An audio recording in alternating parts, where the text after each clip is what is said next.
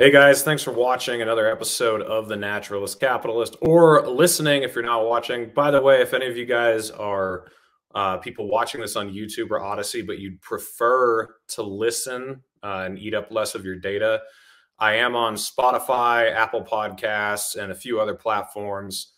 I put all my audio episodes out through Anchor, so you can find me there. I've found out recently a lot of people didn't know I was on Apple Podcasts or Spotify. You can find me on both. Mike is having a bunch of technical difficulties. He's trying to get connected on the other end, but I'm not even sure he'll be able to. He's down in New Mexico, and I thought he was stationary because he was stuck in Albuquerque, but I guess he's on the move right now, so he's having some trouble getting connected. Hopefully he makes it, but even if he doesn't, I got plenty to talk about that I can just do solo here. But first thing I want to bring up is that I will be moving back to New Hampshire. I just talked with my boss today because I wanted him to hear from me first that I'd be leaving. I didn't want him hearing it through the grapevine. I know I've teased at it a little bit, talked about the possibility, but I've decided that is what I'm going to do. That's where I was born and raised. I lived in Sunapee, New Hampshire for most of my life. And then part of my adult life too. I lived there till I was about 20. And then I left for a couple of years, traveled to all 50 states, lived in Arizona, in Tucson, and then in Denver, Colorado. I did roofing for 6 months out in Colorado with a bunch of Mexicans just to try to get a different taste of life, to see the world a little bit. Drove up to Alaska with my brother. This was in 2016. I've actually, I made a sort of like a mini documentary about our trip, and it was taken off of YouTube for copyright, but I've got it uploading to Odyssey right now, and I'll be sharing that soon, just to show people why I'm sad about Canada and like everything that's going on there, because it's a beautiful country. I've been, I've been all through the Canadian Rockies, up in the Yukon, British Columbia, through the Maritime provinces, even all the way out to Newfoundland. And it's a beautiful place. I've been out to Hawaii, another absolutely beautiful part of this country. All 50 states, met tons of people of different religious, political, ethnic backgrounds, and we all got along in like 2015, 2016. That's what's so sad about now, is a lot of those people, they wouldn't be within 6 feet of me unless they know my vaccination status, or if they knew some of the extremist views I have about the government, they wouldn't want to be anywhere near me. So I just find that really sad that, that's the case. And I realize a lot of people who maybe have lived in a red state their whole lives and haven't traveled much, maybe they don't care so much about what's going on in California now, or what's going on in Hawaii or Canada. But, California is geographically probably my favorite state in the country. I mean, they've got everything, they got redwoods, mountains, ocean, deserts. I mean, just everything you could want. And the people have just absolutely ruined it. And the same thing's going on with Canada now. So I don't know. That's all kind of depressing, and it's why I left New Hampshire. Actually, I left New Hampshire in 2020 before COVID took off. It was like the beginning of March in 2020, and then I had like 5 job openings that I was gonna interview for. I think 2 of them were in Arizona, 1 of them was in Colorado, 1 of them was in Washington, and then 1 was the one I eventually took, which is in Utah. And I just love this country. I love driving all over the place, seeing different stuff. I love having, I love moving around, just being in a different place every morning, especially when you don't even know where you're going next. And that's what my job has been the last almost 2 years. And it's been great. I've loved the job. My employer's been very good to me. Also very gracious with working around things like Freedom Fest or Pork Fest, or going to the Tom Woods 2000 event, or if I told them, hey, I've got an important podcast coming up and I'm going to need to pull over on the side of the road and record. He was very good about all those types of things. And also, if I had stayed in New Hampshire and kept doing power line construction, I don't think I would have ever been able to get this off the ground, because that job, you can't listen to podcasts or intake information. That's a job that's very physically demanding. You're outside all the time. You have to be 100% alert. If you're setting poles between 35,000-volt wires, you can't exactly space out and listen to some Scott Horton show or something. Like, you've got to be intent on what you're doing. So the trucking has been a great profession to have while I've been creating this show podcast and getting it off the ground. So certainly no regrets at all. If I were to do it over again, I'd probably do the exact same thing. But this is not the same country it was 2 years ago when I left New Hampshire. I remember I was hiking in the Grand Canyon in Arizona in like late March after the COVID hysteria had just kicked off. And I was with a friend, and, we figured, oh, okay, we don't really know what's going on with all this disease shit, so we'll go take a hike. And we were hiking down the Bright Angel Trail to the Colorado River, and this park ranger was about 50 feet away from us, and she screamed at us to stop. And I didn't know what was going on. I didn't know if there was a mountain lion behind us or something, or what she was freaking out about, but we stopped. And then she got like 10 feet off the trail and wrapped a bandana around her face and said, okay, now you can come down. And she gave us a lecture about how we were being irresponsible and we were spreading the disease by hiking in the Grand Canyon. And I told one of my relatives about this, and he thought it was the most hilarious thing in the world he'd ever heard. And now here we are about 2 years later, and this same relative will not be in the same room with me because I'm not fully vaccinated.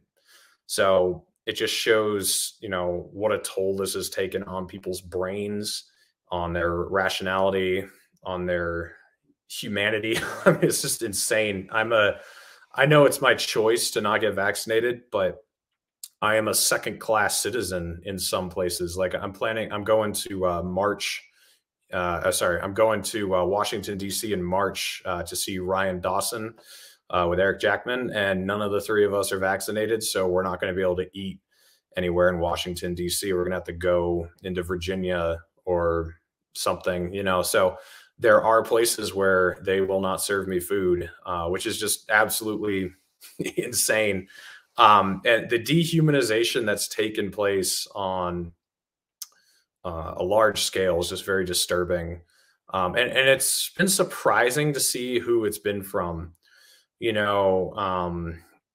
I remember like a few years ago, I would get into arguments with some of my Republican friends who they literally wanted to send trucks into the southern United States and round up illegal immigrants and deport them back to Mexico. And I was trying to talk to them about the logistics of that and how authoritarian of a government you would need to violate so many innocent people's rights to be able to pull that off. And it wasn't really much of a concern to them.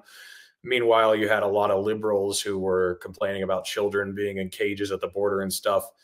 And over the last couple of years, that narrative is almost completely flipped. Now the Democrats are fine with putting you in camps and like segregating you and keeping you separated from the rest of society. And they're still putting kids in cages anyway. So that's just been absolutely insane to watch. But all that to say, I think New Hampshire is where I belong. Before I left New Hampshire in 2020, I knew what the Free State Project was, and I knew that New Hampshire was a rather libertarian state, but it certainly wasn't at the forefront of its reputation, I don't think. I mean, right before I left, red flag laws had passed the New Hampshire House and Senate. The only reason they didn't become law is because Sununu vetoed everything. Bernie Sanders had just won the primary. And, there's no income tax or sales tax, but they have some of the highest property taxes. And so I just wasn't very, I wasn't very inspired. I wasn't very hopeful that it was actually going to turn into anything. So I thought, this free state project idea sounds great, but I don't really think it's taking off. So that wasn't anything that was going to hold me back and keep me in New Hampshire. However, over the last couple of years, with how insane the entire country has become, you're seeing people move to states like Texas, Florida, and New Hampshire is one of those states. And I like the way New Hampshire is doing everything. We talked about this. I was on Ryan Dawson's show last night, Anti-Neocon Report. I talked a little about this, and I also talked about it the other night with Idaho Joe and Justin O'Donnell, that the approach Florida has used, I don't think it's a long-term strategy. It's great that DeSantis has opposed the lockdowns and the vaccine mandates and everything, but they've centralized all the power around the governorship. And hopefully enough people have moved there to kind of change the culture, because he barely won his election a few years ago. But, now I think a lot more people who are liberty minded, at least on COVID stuff, have moved there. So hopefully he can maintain that seat. But if he doesn't, everything they've fought for is gone. It's just right out the window, because it's all centralized authority, decrees from on high.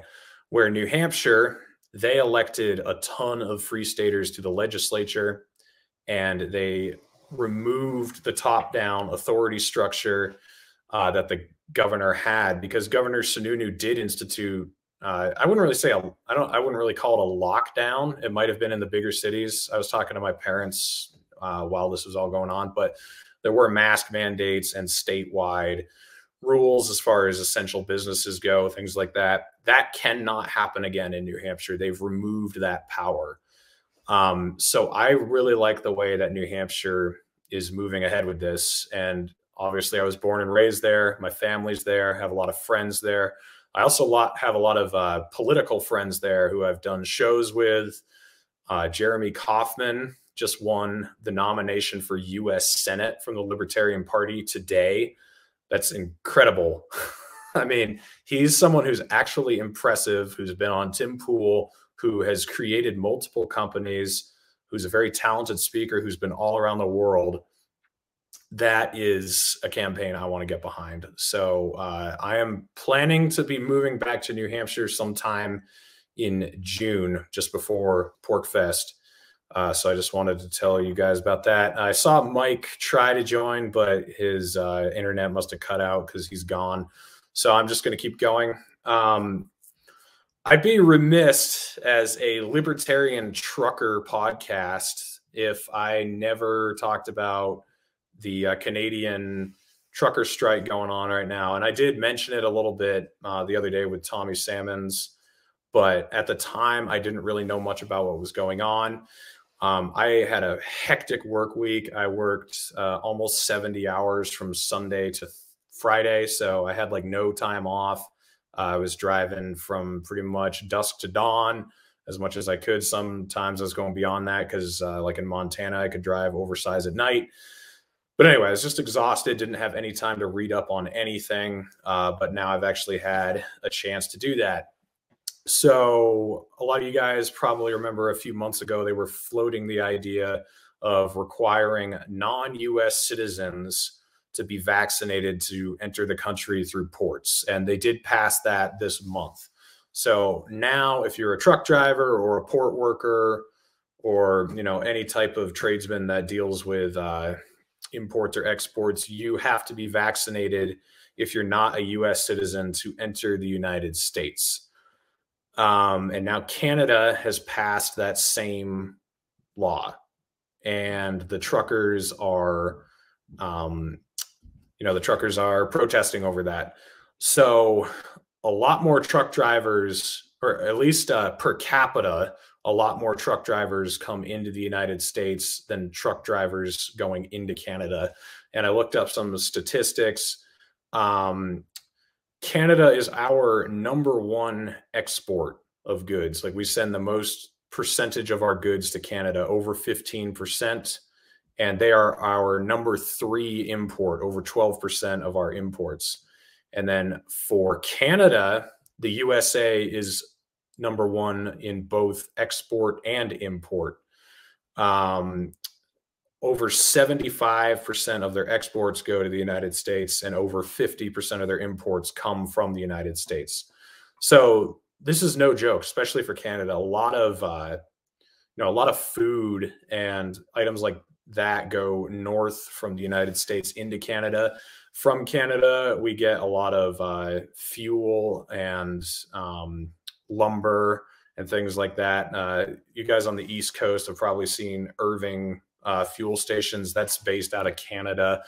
I've actually been by the central hub for Irving. I think it was in St. John's, New Brunswick, I believe.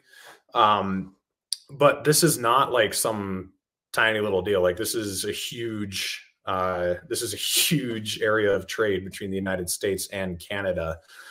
And so the Canadian truck drivers just said, nope, we're not doing this. So I don't even know what the number is because I've seen conflicting reports on how many trucks there are, but thousands of trucks. They started in both in the West, in British Columbia, and in the East, in Nova Scotia. And they drove toward Ottawa, and they started showing up yesterday, and they've been there last night and today. And they're just, they're just honking their horns, and there's people on the side of the streets waving Canadian flags, holding up signs. And it's just really heartwarming to watch. I've got some videos. I'll see if I can make this work. Let's see. And in the live chat, you're going to have to tell me if you can actually hear any of this, but I'm going to share the screen and show a video that I got of the protesters.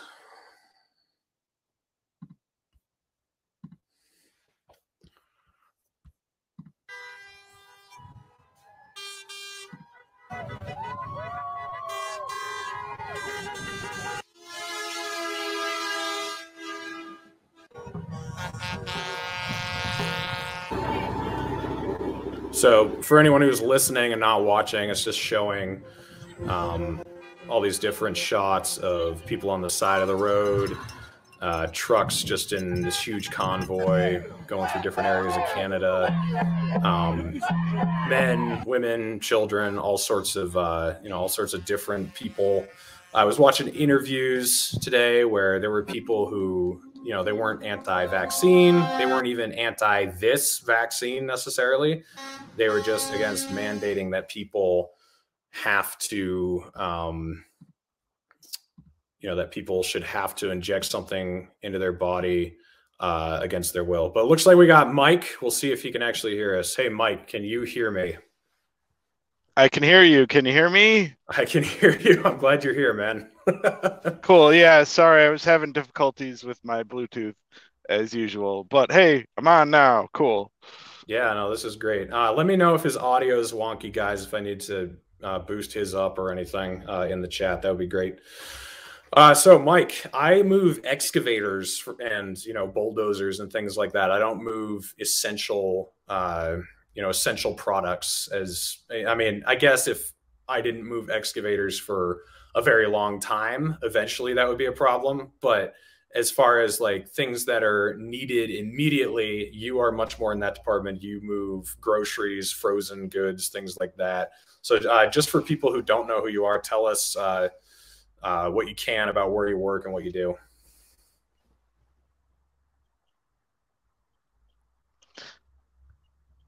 Am I still connected? Can you hear me? Yeah. Could you hear the question? I think I lost you. Oh, well, looks like we lost Mike. Sorry, guys. That sucks. We'll see if he tries to jump back in. But anyway, Mike is a trucker. I'm not going to say what company he works for because he obviously keeps that under wraps for coming on this show. But he moves a reefer trailer. So he's moving, stuff that if you weren't moving at a constant rate, people would be dead pretty fast. Actually, I should have brought that image up. I'm going to see if I can find it here. But I had an image that I was sharing on Twitter and Instagram that showed what happens when the trucks stop moving. I'm going to see if I can find it here, and I'll throw it up for you guys if I can. Let's see. Go to Instagram. Or actually, just go to Facebook. That's a better It's got the full image there. But I mean, if trucks stop moving, things fall apart pretty quickly, like within a couple days. And that is if all the trucks stop moving. But it's not exactly a group of people that you want to fuck with. Let's see. Here we go. All right, let's see if I can share the screen and bring that up.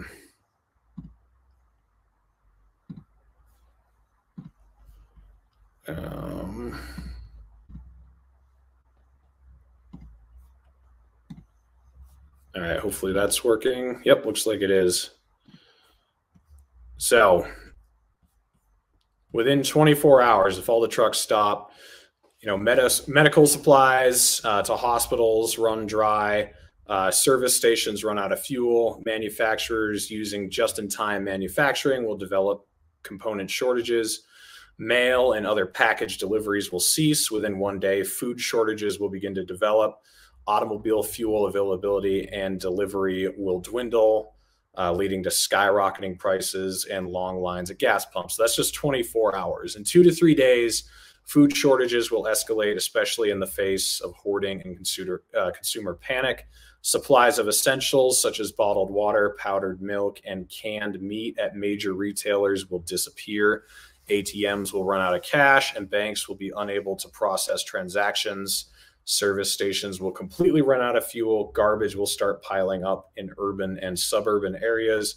Container ships will sit idle in ports and rail transport will be disrupted, eventually coming to a standstill. So that's just in a few days what happens if all the trucks stop moving.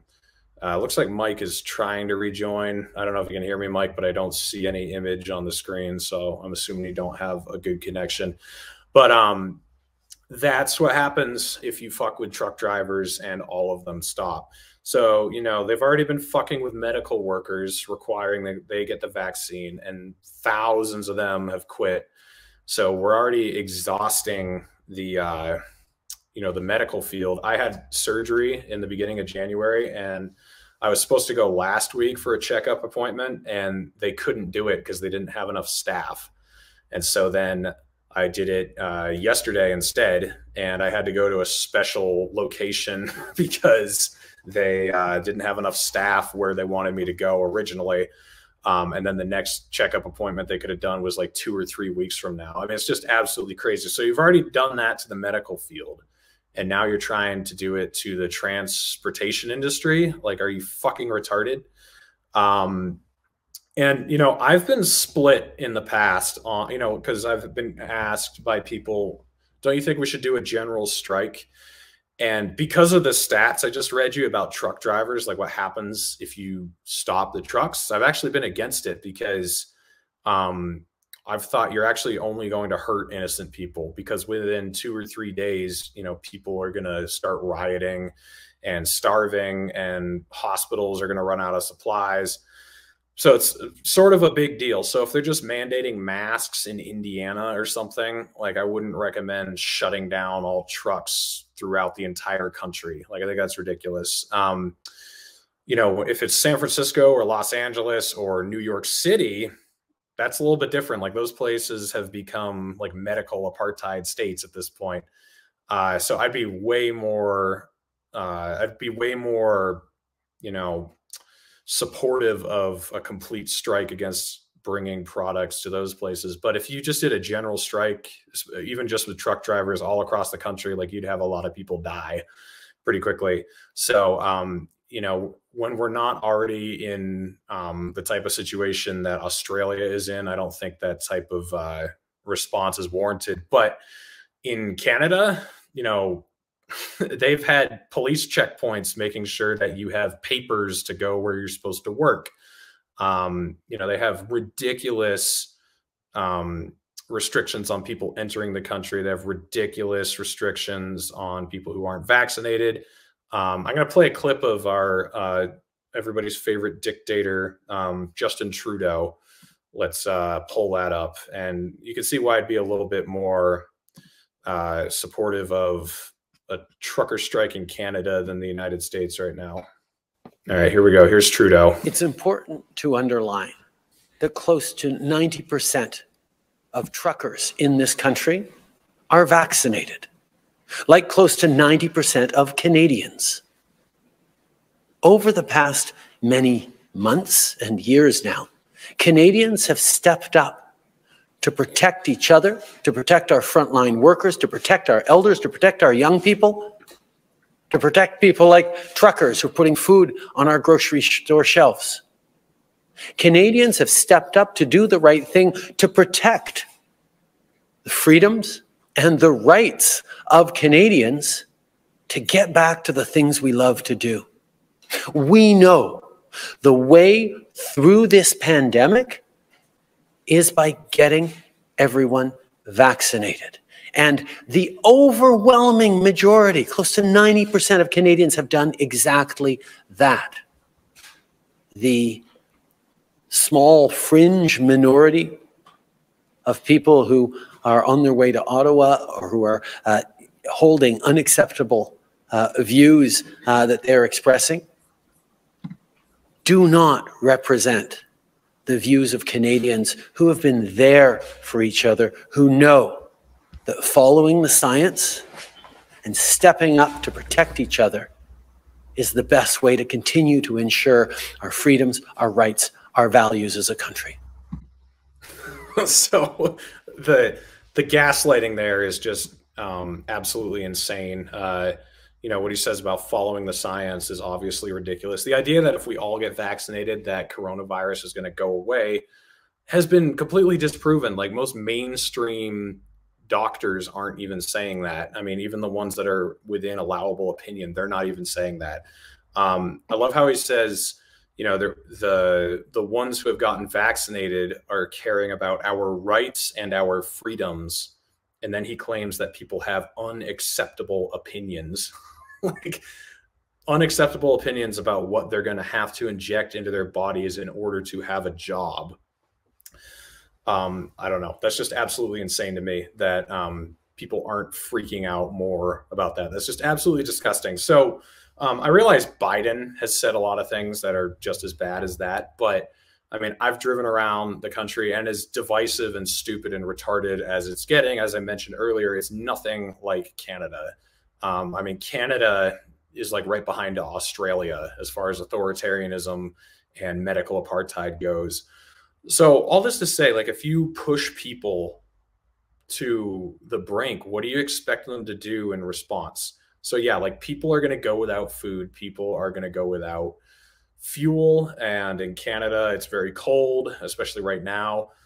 So some people aren't going to have heating because of, you know, supply shortages and things like that. But what do you expect when you push people to the brink? This type of thing is going to happen. So I do support what's going on in Canada. And a lot of people have asked me, why don't you go up there? I can't. I don't have a passport. I'm also not vaccinated. And I don't own my truck. I'm a company driver. I'm not an owner operator. So I'm not like these guys who can just take the tractor up there and drive. I really wish I were there. I mean, this is a historical moment.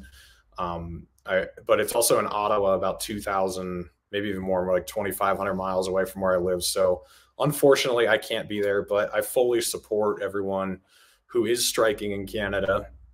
And hopefully things don't become as bad as they are in Canada here in the United States. That's one of the reasons I'm voting with my feet. You know, I had Kim Iverson on the show the other day, and we were talking about secession. And then toward the end, we were talking about reinstating the 10th Amendment properly and actually respecting states' rights and moving to places that protect your freedoms. Utah is not bad, by the way. I don't want people to think that Utah is becoming an apartheid state medically either. They're not.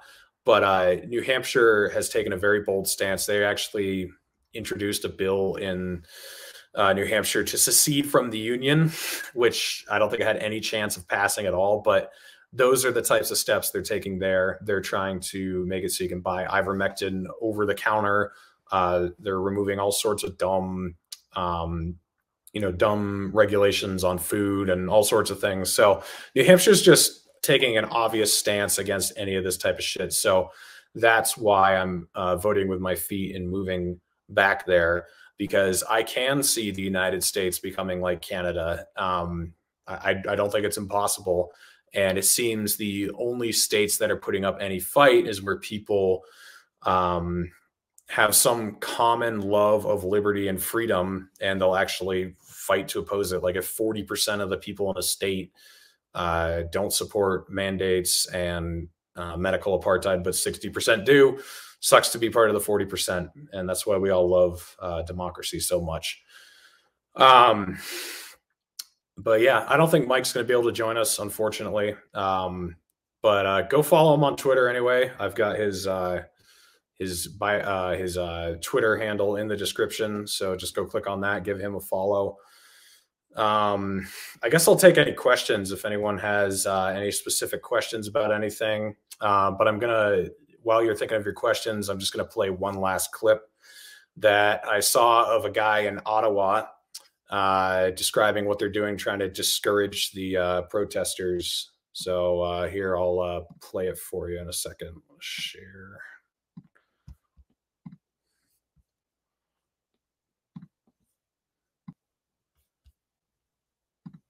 All right, here we go. Ezra Levant here. I'm on Parliament Hill. I'm standing next to the Centennial Flame, which is named because it was inaugurated on the 100th anniversary of Confederation in Canada in 1967. It's a natural gas flame, and around it you can see there's a plaque for every province and territory. Except you'll notice there's no flame. The water is not freezing, but the natural gas flame has been turned off. And I think this is part of the sort of passive-aggressive response to the protest by authorities. They turned off highway traffic cameras that normally let you monitor traffic because they didn't want people to see the size of the convoy. They turned off the Centennial Flame, some might suggest, and I think I'd be one of them, because it's keeping people warm when it's minus 20 here. The pettiness of officials knows no bounds. They closed a lane of a bridge to slow down the convoy. In Nova Scotia, they issued an unconstitutional edict banning people from cheering at the side of the highway for the convoy. It's minus 22, and they turned off the Centennial Flame because they don't want the protesters to stay warm. That's the nature of authority here, and it's one of the reasons why people have lost all respect for the government. If you're interested in our on-the-ground reporting of the convoy, go to convoyreports.com. I'm with 10 or actually 12 other Rebel News reporters in town. We'll tell you everything the mainstream media will. Yeah, so there's that. I see a lot of parallels between this and the January 6th protesters. And it doesn't matter what you think about the 2020 election, just like it doesn't matter what you think about the COVID vaccine. What matters is people's rights and their questions or their doubt just being suppressed and not being answered. And also, you know, the demonization of anyone who doesn't just fall in line with the establishment narrative. I was not a Trump supporter, but seeing what they did to the January 6th protesters, trying to demonize all of them as traitors or terrorists, was absolutely disgusting. I did a video about that called January 6th Was a Disappointment a few weeks ago. You can go watch that. It came out on January 6th. I see them doing the exact same thing with this. And I won't be surprised if there are some provocateurs in Ottawa who set something off and try to, you know, paint all the protesters with a broad brush of being some sort of terrorist or domestic extremist. Oh, it looks like Mike is trying to join. Maybe we can actually get his thoughts here. Hey, Mike, can you hear me? Mike, can you hear me? Well, looks like he still can't hear me. Oh, well, that's too bad. Mike, I don't know if you can hear me, but I just give it up at this point. We're almost wrapped unless you actually do get a solid connection. Let's see if we got any questions. Reed, are you familiar with Alison McDowell and her work with human capital finance? I am not. I will try to look into that though. Let's see. Jess Core asks, why do you think people are so afraid of being free? I don't know if you guys remember, but in the 2016 campaign, Gary Johnson was saying that most people are libertarian. They just don't know it yet. I think we have unequivocally found that that is not the case. I think most people are authoritarians. They like being told what to do, and they like telling other people what to do. If you guys have been with me for a while, or if you go back and watch, I think it's called Naturalist Capitalist Introduction. It's the first video that I put out before I launched the show. And I was talking about how, you know, the reason people don't talk to people who disagree with them is because they're actually scared that their opposition might have something intelligent to say that makes them rethink everything they've become comfortable with. Also, I went on Matt Kibbe's show, I don't know, 4 or 5 months ago, and he titled it, "Comfort is the Biggest Threat to Liberty." So liberty is uncomfortable. It puts you outside your comfort zone. It makes you question things that you don't want to question. It makes you consider other possibilities than whatever bubble you've encapsulated yourself in. And so I think that's why people are afraid of it. Like, it's very easy to hate the other side right now and just give in to contrarianism and, you know, just hate everything that comes out of the left wing or the right wing. And it doesn't take any thought. So, you know, people will look for comfort above everything else, above fulfillment, above joy, above relationships. I mean, that's why relationships fail. That's why families fall apart. That's why countries can't get along. You know, I mean, it's just because comfort is easier than doing the right thing or trying to rectify a situation. Like think about how long sometimes you'll go without making an apology to someone that you know you should make. All in all, like, it's way easier to make the apology and move on. It lifts such a weight from your shoulders, but you'll hold a grudge for months because it's just easier. Like, it's you know, it's more comfortable somehow. It's more comfortable to deal with your guilt and your anger than it is to actually approach someone and ask for forgiveness. So I think it all boils down to that. It's just like, it's more comfortable to stay stuck in your ways instead of considering the fact that you could have been wrong about something. Let's see. Okay, Mike, who's trying to get on, he says, it's kind of weird. I can watch the show on YouTube, but I don't have the bandwidth to log in. I think the feds hacked my phone. Yeah, it's Mossad, dude. They don't let me get through any they don't let me get through any live stream without some sort of technical difficulties. What's this? Is that video Reed did still on YouTube, or was it taken down? If this is about January 6th was a disappointment, it's still up, but you have to be logged in to watch it because they age restricted it, because I have a clip of Derek Chauvin on George Floyd's neck. I think that's why it's age restricted. Reed, have you thought about running for political office? Yes, that's actually one of the reasons I'm moving back to New Hampshire. Probably not imminently, because I want to be involved with like Jeremy Kauffman's campaign. And then in 2024, there are going to be a lot of campaigns I want to be involved in. But probably after that, I'll run for state house in New Hampshire. I'm heavily considering that, especially since you can literally go and knock on everybody's door that you're going to be representing. New Hampshire, I think like 1.6 million people live there, something like that.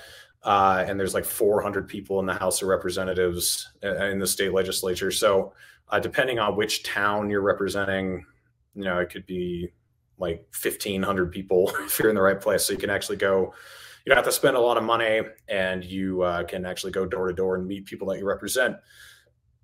Excuse me. And since I grew up in New Hampshire, I know the state very well. Seems like the right fit. Also, you know, I could go without a job for probably, I don't know, 5 years right now with the amount of money I have, just because I'm single and I've worked my entire adult life and I don't spend much money. But as I'm hoping to start, getting some money off of this show, I could be a state representative and get the $100 a year or whatever it is, and still go and go to the state house however much I need to. It's not that often. I think it's once a week. I had a friend who used to be a representative, and he'd go, I think, once a week. That's right up my alley. I could certainly do that. So yes, I am thinking about running for political office.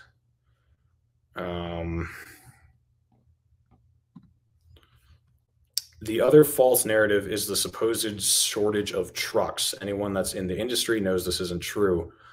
I haven't even heard that. Shortage of trucks. I mean, I know there are, like with the supply line issues, if you need a new clutch or something, you can be out for like 7 weeks. But I haven't heard anything about shortage of trucks. There's shortage drivers.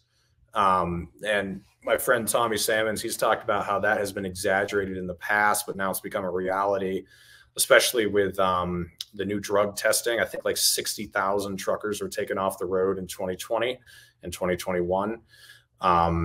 So, there's a lot fewer drivers. And then we have all the port problems and everything. So that's just a complete clusterfuck. And then California, which is a huge port state, passed that owner-operator law where they're trying to do away with owner-operators. You have to basically be a contractor or a company driver to enter the state is what they're trying to make happen. I haven't looked into that recently. They may have passed it. That's something that hasn't affected me because I'm a company driver.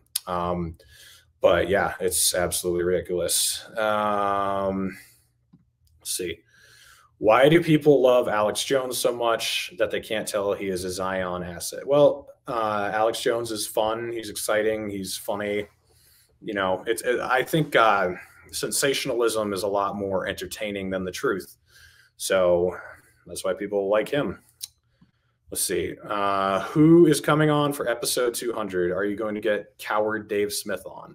I don't know. I kind of left that open on Twitter. I was asking people what they'd like to see. I don't necessarily need some big guest. I think it would be kind of fun to do like a 4 horsemen where we rotate the 4th guest every 15 minutes. And we just have a ton of people who've been very supportive of the show. So like could have Dave and then Scott and then, Will Bell, or I don't know, like I'm open to ideas.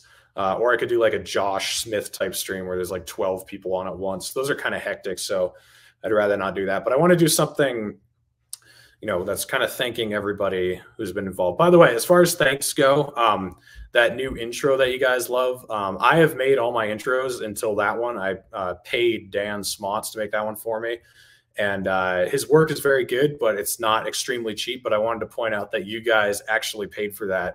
And this fancy microphone and everything I have has been paid for by you guys with super chats. So I really appreciate those. And I know I don't read as many of them anymore, but when I'm having James Lindsay on the show or Kim Iverson on the show, like I kind of have to stick to whatever talking points we're talking about. I can't really necessarily deviate all the time. 4 horsemen, sometimes we can, but those super chats do help. So, I know I have less audience interaction than I used to, but it's just because of the bigger guests and I can't deviate as much, but keep sending those. And you guys, your support got me that both the intro and the channel trailer and all the fancy equipment. So I wanted to thank you guys for that.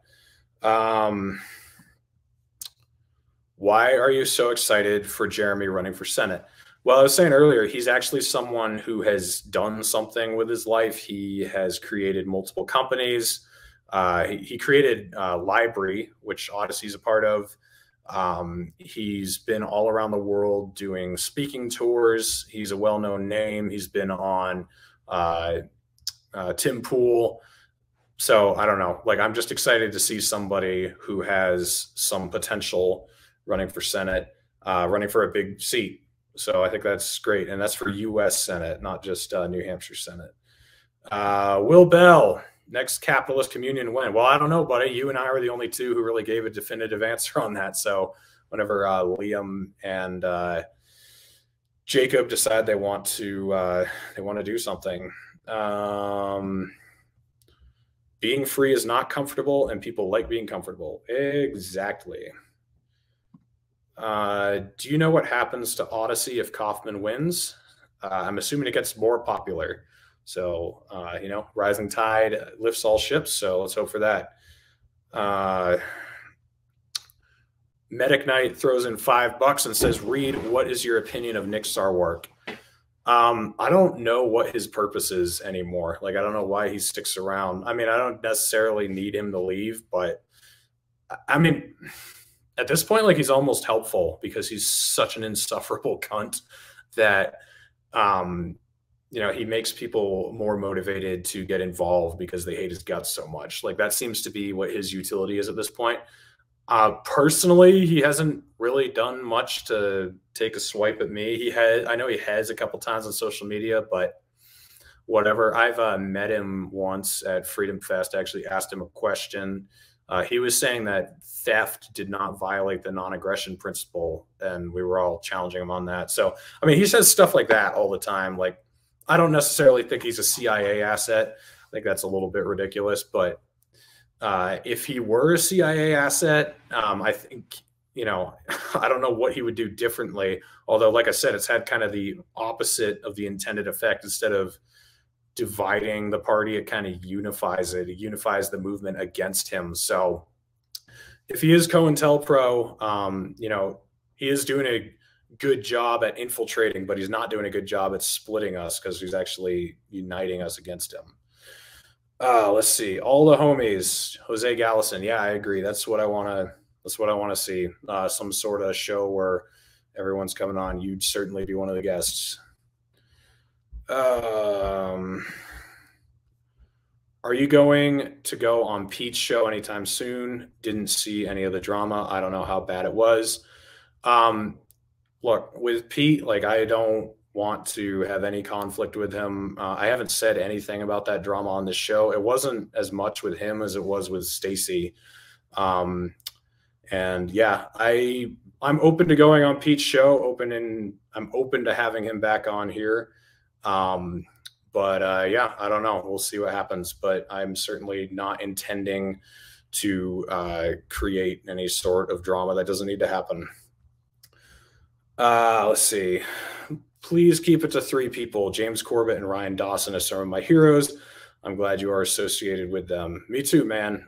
Me too. I'm glad to be associated with them. Let's see. Knowledge is Power with Tommy Salmons. Cool video, dude. Thanks. Yeah, Tommy Salmon's great. Everyone should go check out the Year Zero podcast. If there is a shortage of drivers, why is there not enough parking for trucks, and why have rates been stagnant? So from my understanding, rates have been stagnant because of the government subsidizing trucking companies. This is a better question for Tommy Salmons. He's dug into this a lot more, but they can drive the rates down because they're getting subsidies from the federal government. And then you also have, like, free overnight shipping and all that type of stuff that drives rates down. Why is there not enough parking for trucks? I think that's always been a problem. And, it's not necessarily that, there are fewer trucks on the road, or sorry, there have been 60,000 drivers taken off the road in the last couple of years. But also there's there are certain products that aren't making it to their destination as quickly as they used to. Like, some products are still making it through, but there's like a rubber shortage going on.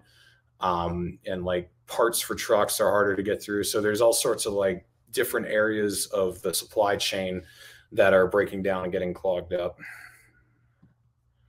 Let's see. All right. Well, I guess I'm going to cut it off there. Sorry that Mike couldn't join us. Thanks for trying, Mike. I'll probably rename this episode when I release it on Apple and Spotify and all that, because it ended up being just me. But yeah, I guess this is my first solo episode. I've done solo rants in my truck before, but I've never actually done a legit episode all by myself. So here it is. But I think I'm going to be able to put together something with a trucker who's actually been up in Canada for tomorrow. because I'd like to get some eyewitness accounts. And then Ryan Dawson has a friend who was actually one of the leaders of the convoy who ended up in jail overnight. And apparently he's going to get him for the next 4 Horsemen, which is going to be a week from tomorrow if everything goes right. So stay tuned for that. I got Scott Horton on Tuesday. We're going to be talking about Ukraine. And then Thursday, I've got Scott Libsey, who's a fellow Utah libertarian. We're going to be talking about a few different things, one of which is kind of the pre-convention that's taking place on February 26th. Scott Horton is going to be coming and speaking, and it's basically just an event to get everyone excited about Utah's convention, which is a couple months later. But if you can't get people inspired to run, then the convention can be pretty useless. So the whole purpose of this is just to get people inspired to actually run for office or nominate people or whatever. So we'll be talking about that on Thursday. And then after that, I don't really know what's going on. I am going on a show tomorrow. I'm sorry, I forget the name of the show, but they just messaged me on Twitter yesterday to confirm. So I'll post a link to that when I do go on there. And yeah, that's about it, guys. I'd suggest you move to New Hampshire if it works for you. I know it's cold, but I don't know, keeps the statists away. You know, New Hampshire is beautiful. I said California is my favorite state geographically. New Hampshire is sort of like the East Coast version of California. It has everything. I mean, it's got ocean, it's got mountains, it's got lakes, it's got forests. It doesn't have deserts like California, but it's got a lot for being a tiny little state. It's got the tallest mountain in the Northeast, Mount Washington. It's got, I think Mount Sunapee has the best man-made snow in the world, they say, for skiing. Fuck you, Jose. Florida's not better. I've been to both. But yeah, if you can't stomach New Hampshire, then move down to Florida with Jose, and maybe that's your speed. But yeah, everyone who watches, who lives in New Hampshire, I'm excited to reunite with you guys in a few months, but I'm not in a huge hurry to get out of here. My boss has been very good to me, so I'm trying to give him plenty of time to fill my position. We also had our senior driver just he's quitting, I think, next week. So he's leaving and I'll be leaving. So that's kind of a big blow. So I want to make sure he's, you know, plenty prepared. And I'm not, like I said, I'm not in a rush. Love my job. And I'll just enjoy what I got left of driving over the road. When I get back to New Hampshire, I am planning on still truck driving part-time. But I want to focus on political campaigns, focus on this show more than I've been able to. And that's going to be possible through all your guys' support. So thank you for the continued support. Thank you for sharing these videos, liking these videos, throwing the super chats. I appreciate all of it. But yeah, I will catch you guys on the next stream, whenever that is. I'm going to end this stream by playing the trailer that Dan Smots put together for me. I did the intro in the beginning, but just in case you haven't seen the trailer, I'm going to play it here. And it is also the pinned video on my YouTube page, but I'll catch you guys later. From the heart of Trucker America, my boy Reed Coverdale, host of The Naturalist, Capitalist. This is what government does. It sucks. It is that perfect mixture of inept and conniving. Some of my closest relationships are now ruined. If you think you're going to win people over by stating commonplaces, you're just selling the other parts. If you are just contrarian, you are by default going to be wrong, because they're always going to have some tidbit of truth. It is about dictating every transaction that you have for the rest of your life. Libertarians need to get out of New York. They need to get out of California. Insurrection at Capitol Hill. That was the beginning of my problem. Coverdale is the guy to be president of the United States. No one's willing to change anything about themselves to get there. Well, I'll put a 50 cal attached to my Suburban. And he died doing what he loved, chasing a minor. This guy's a fucking murderer. The gulag is going to be in your house, completely estranged from everything but propaganda. Pearl Harbor was not a surprise, and Saddam did not have nuclear weapons. Unless you solve the central problem, then we'll be fighting over Mr. Potato Head forever. He should not be alive. This is unfucking believable. Gotta get him out of that truck at night and get him into the White House.